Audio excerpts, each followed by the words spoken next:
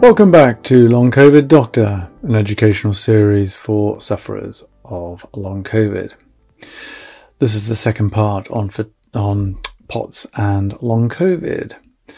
In part 1, I talked about the symptoms, diagnosis and investigations for POTS.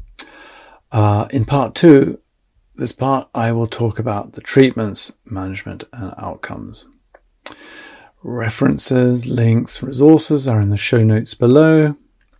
Any advice, diagnoses, treatments that I mention should be only considered after discussion with your own GP or qualified health professional. And so here we go, part 2 on POTS and long COVID. So, how are we going to manage our patients who have POTS? So, firstly, always start non-pharmacological, i.e. no drugs. Okay, so what sort of ways can we manage without using medicines, drugs? So first thing to mention is fluid intake. The reason behind this is to increase circulating volume. Okay, it should be basically 2 to 3 litres per day total. And that is, as I say, going to increase the circulating volume, knowing that part of the reason why the patients get their POTS symptoms is because of reduction when they stand up and pooling of blood in the pelvis and the legs. So if you increase the circulating volume, then there's going to be more blood returning to the heart. So, fluid intake, 2 to 3 litres a day. Secondly, salt. Then the reason behind this is to help retain fluid. Okay, so 1 level teaspoon, so 6 grams of salt per day. If that's not tolerated, some people don't like drinking salty drinks, salty water. You can get slow release sodium tablets prescribed. So 2 tablets 3 times a day for 30 days. But obviously care with patients with kidney disease, care with kids, obviously, children, and care in patients who have raised blood pressure, hypertension. The third measure is leg compression. Basically long socks or preferably thigh-length stockings. Class 2, to push fluid from the legs up into the circulation. Then there are sort of various tips and tricks that you can use for POTS, and that is, eat small meals. Why? Because there's going to be less blood in the gut circulation, so therefore more blood in the circulation, therefore less chance of POTS symptoms. Moderation in alcohol intake. Why? Because alcohol, as we know, is a vasodilator. It opens blood vessels, which then reduces blood pressure, which then causes the heart to accelerate to compensate for that low blood pressure. And then that brings about the sensation of palpitations. Moderation in caffeine intake. Why? Because caffeine is a cardiac stimulator. We know that. Again, saw that frequently in general practice over the years when patients come to me saying, I've got palpitations, I've got something wrong with my heart. I would ask them, how many coffees do you drink? 10 a day. Why don't you stop and see where those palpitations go away? And they did. And a few other tips and tricks.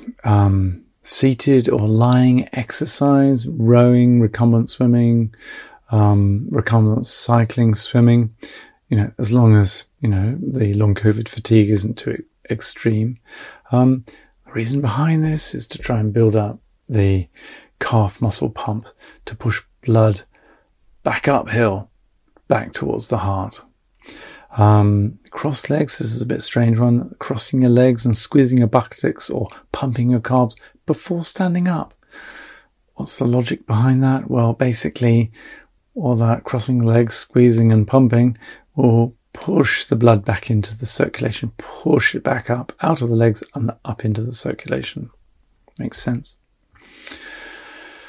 So that's the non-pharmacological, non-drug management of POTS. What about the pharmacological? Let's get on to the drugs.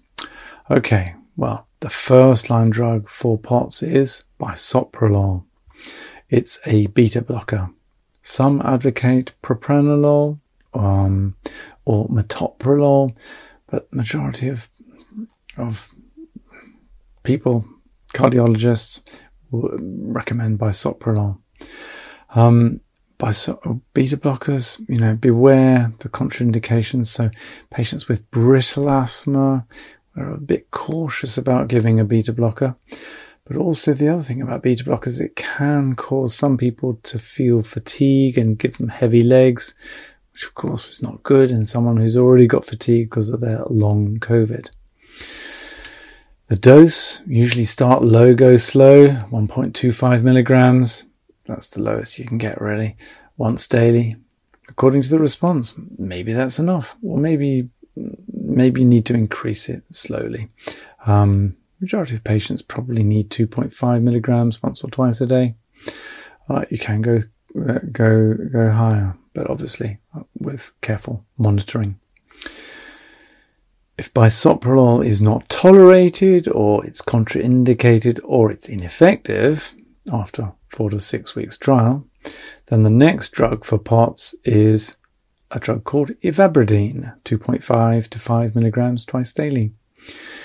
It is a selective sinus node inhibitor, if you really want to know. It slows the heart without reducing blood pressure. Okay. Prescribing it for POTS is, strictly speaking, off-label.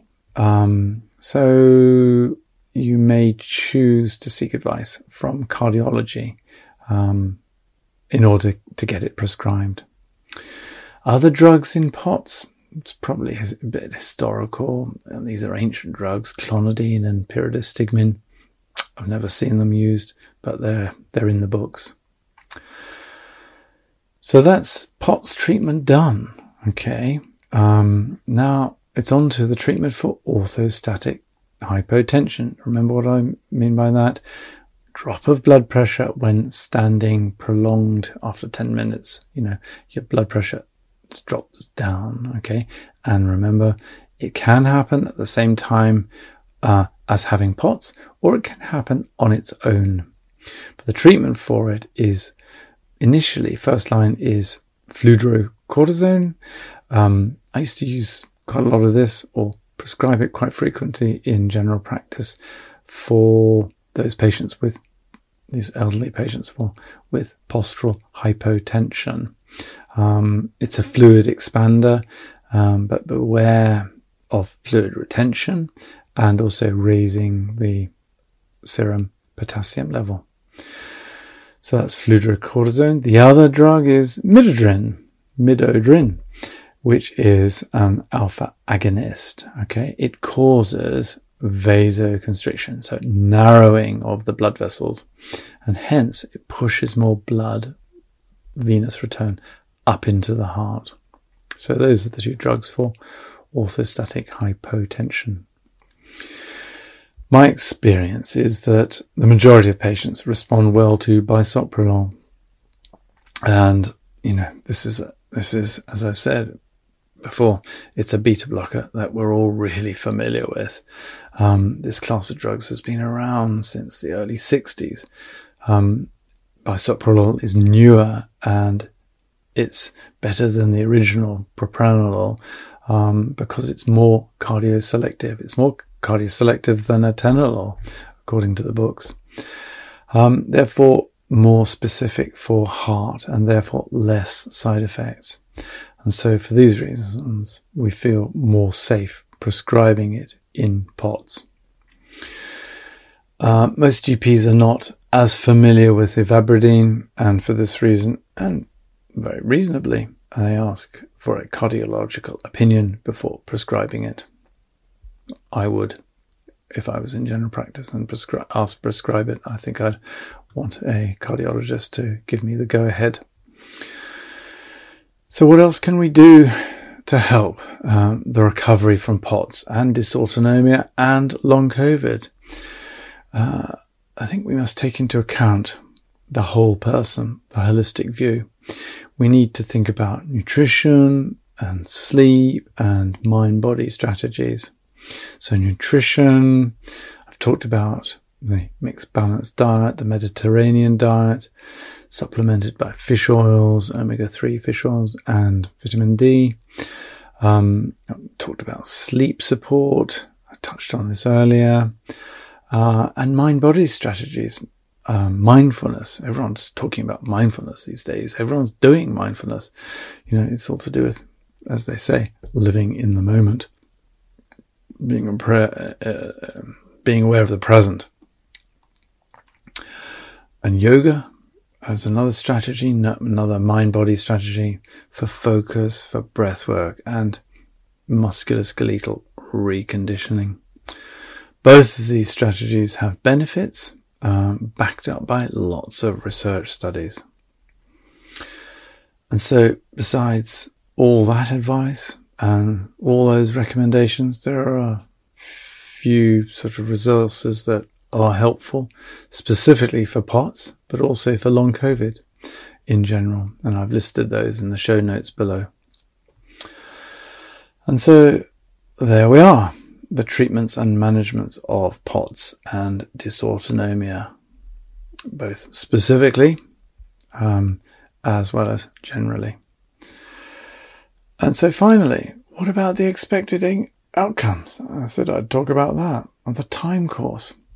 These are the questions that patients frequently ask, and understandably. What are the outcomes? The patients on cardiac drugs, they want to know if that's forever. Those medications are permanent. They also want to know how long it will take to get better generally. But the answer is, regrettably, it's not easy and it's unpredictable. We just don't know. It's made more difficult with not knowing how to treat the underlying cause of long COVID, those damaged nerve fiber tissues and the brainstem nuclei. There's no direct treatment for that. So, unfortunately, it is just a matter of waiting for natural healing to happen, for the processes to take place to bring about recovery, natural healing recovery. And there are many of these that happen naturally. So nerve fiber repair and regrowth. Nerve fibers do reconnect, the process of neuroplasticity. The clearance of microthrombi, the mini clots. So once they're cleared, the natural clearance does happen and recanalization of blood vessels occurs. So opening up of blood vessels, dissolving of the clots and opening of blood vessels happens naturally, as well as neovascularization. That's the creation of new blood vessels around, bypassing any blockages. Okay. And then this rebalancing of the autonomic nervous system pathways.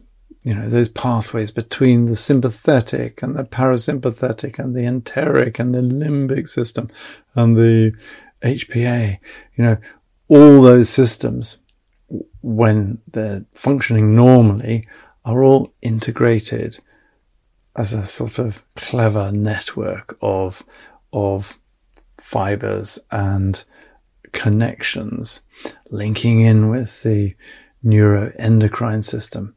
It's all really complex and really clever. But in the long COVID situation, there's imbalance and they're not working in harmony with time and the dampening down of inflammation and the resolving of all the sort of the immune dysregulation.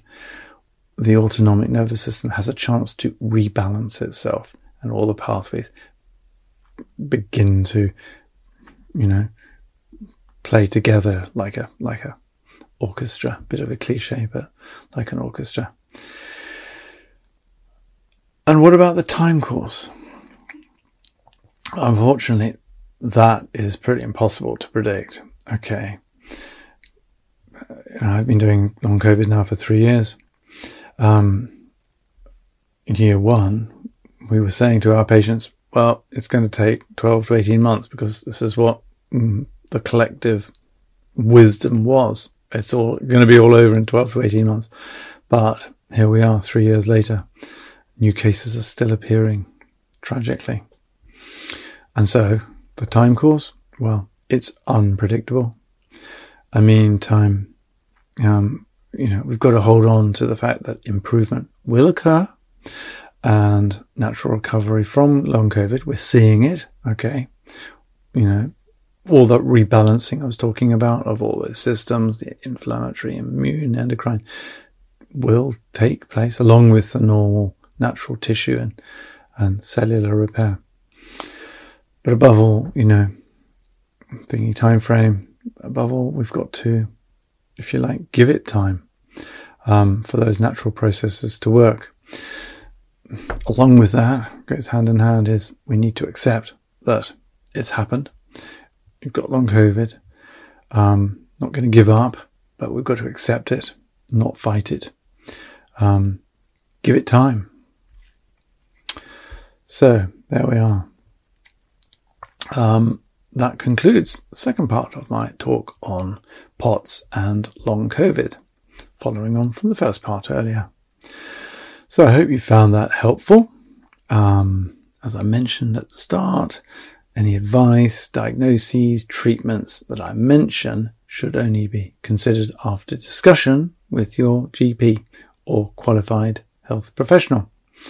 So in the meantime, I wish you well. I wish you well with your long COVID recovery. Cheerio. All the best.